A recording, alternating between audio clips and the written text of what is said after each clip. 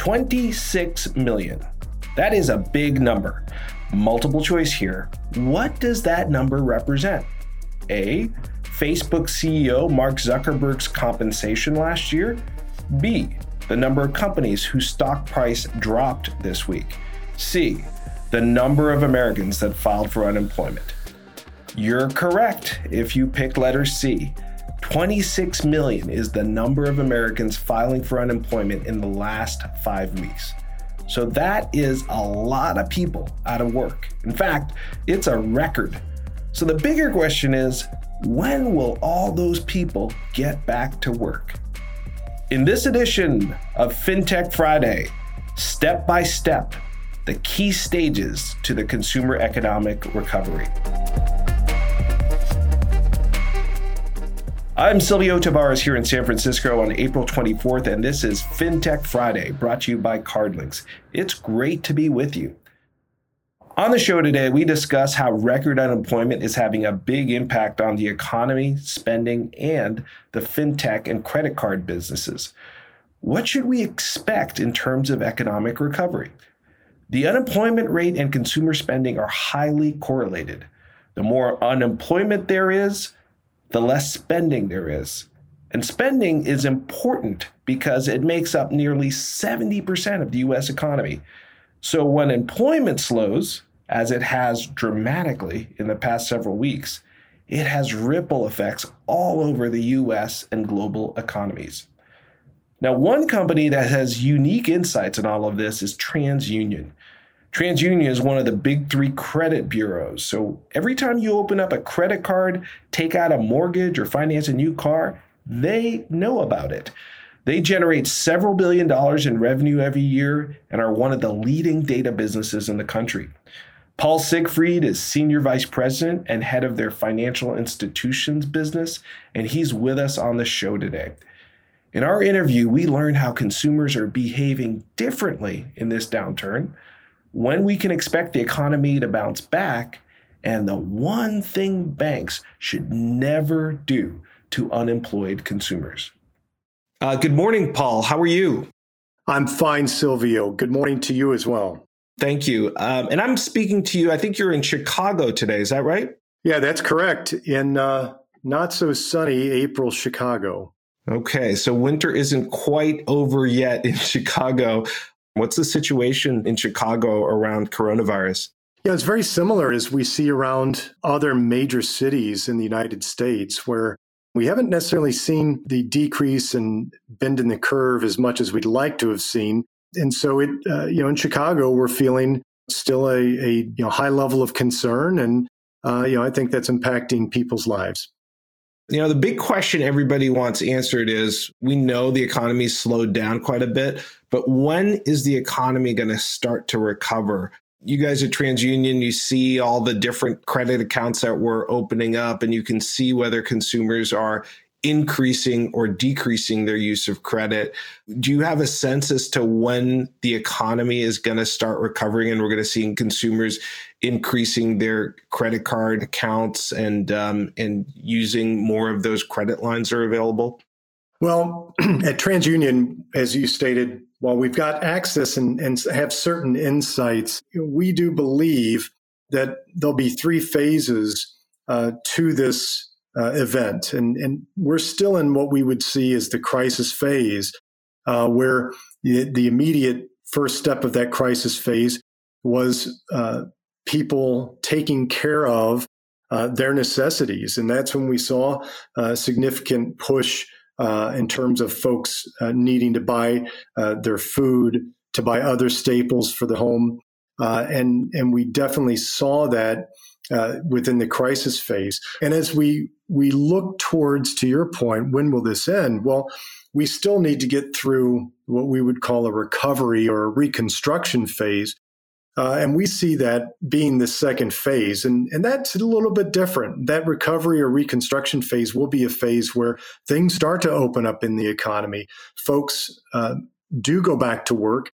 It's going to be a little bit different in terms of how and the timing of that type of recovery and reconstruction.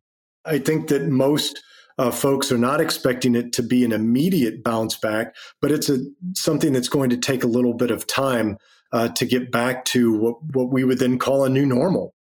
So in some ways, it's too early to be asking that question when we recover, because there's three stages: crisis, recovery, and new normal. And we're in that very first one, which is the crisis. Really good point there.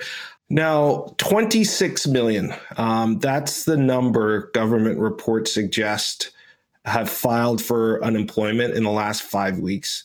That's a gigantic number. And how is that number of unemployment claims impacting the economy? And specifically, I'm interested in credit and credit card lending.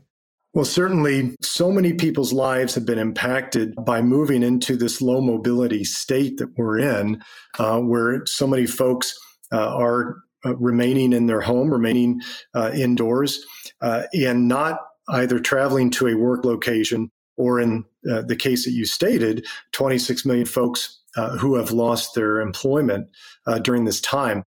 And as one would expect, we are seeing within the economy that impact spending. So consumers spending on all types of products, specifically consumer spending beyond what we would call the necessities.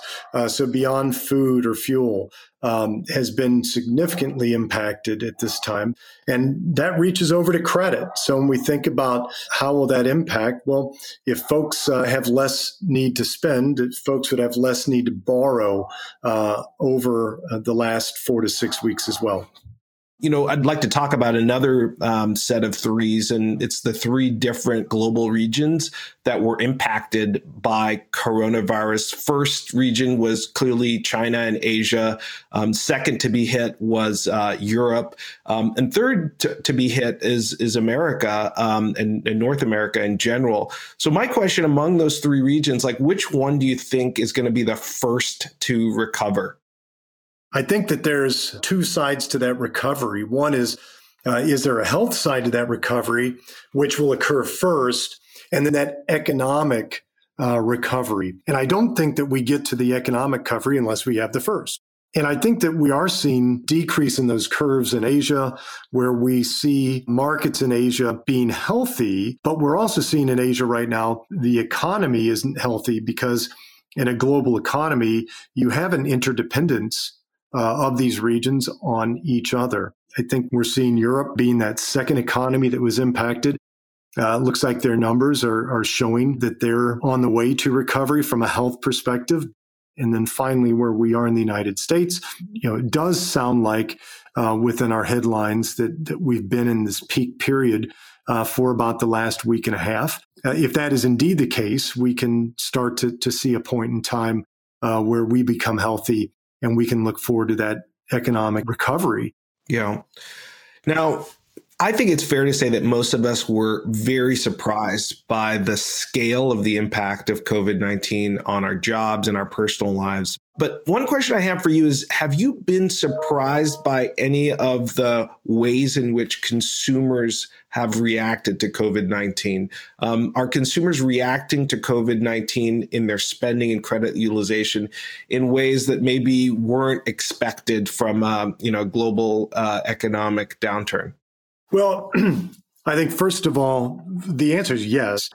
And as we think about the consumer response to this, again, tying back to certainly the 26 million folks who at this point have either permanently or temporarily become unemployed, all the folks need a way or a path to do those basic things, which is be able to eat and pay the basic bills to keep our lights on.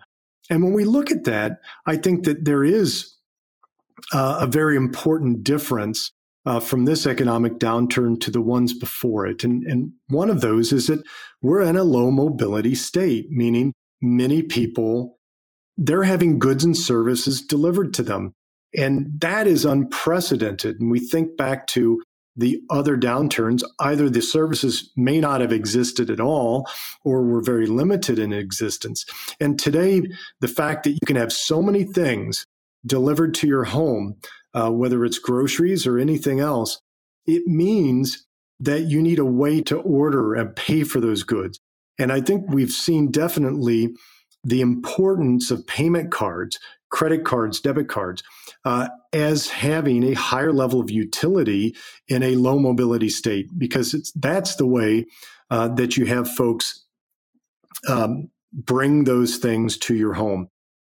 Now, if you're a bank, and a lot of your customers are banks, you pointed out that every recession is the same in some ways, but also very different in other ways. What is the biggest mistake you should avoid making during this specific downturn? I think the biggest mistake would be a lender and how they interact with their customer or their member.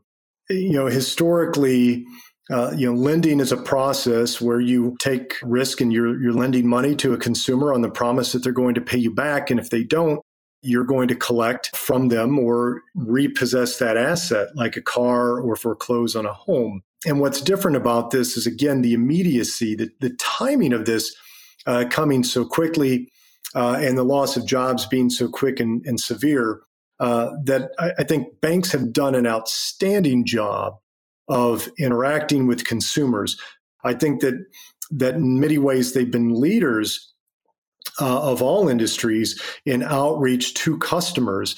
And that the biggest mistake I think you could have is a lender that would come across as not being accommodating in the current situation. Yep. So staying flexible for the banks is really, really important, and using digital to engage with customers is really important. Paul, thanks for your amazing insights. It's a real pleasure to speak with you. And I want to ask you to stay warm up there in Chicago. Spring is around the corner, and I look forward to being in touch again soon. Well, Silvio, thank you so much for your time today, and good luck to everyone in this difficult time. Stay healthy, Paul. Bye. Coming right up, some thoughts on the economic recovery and how it happens.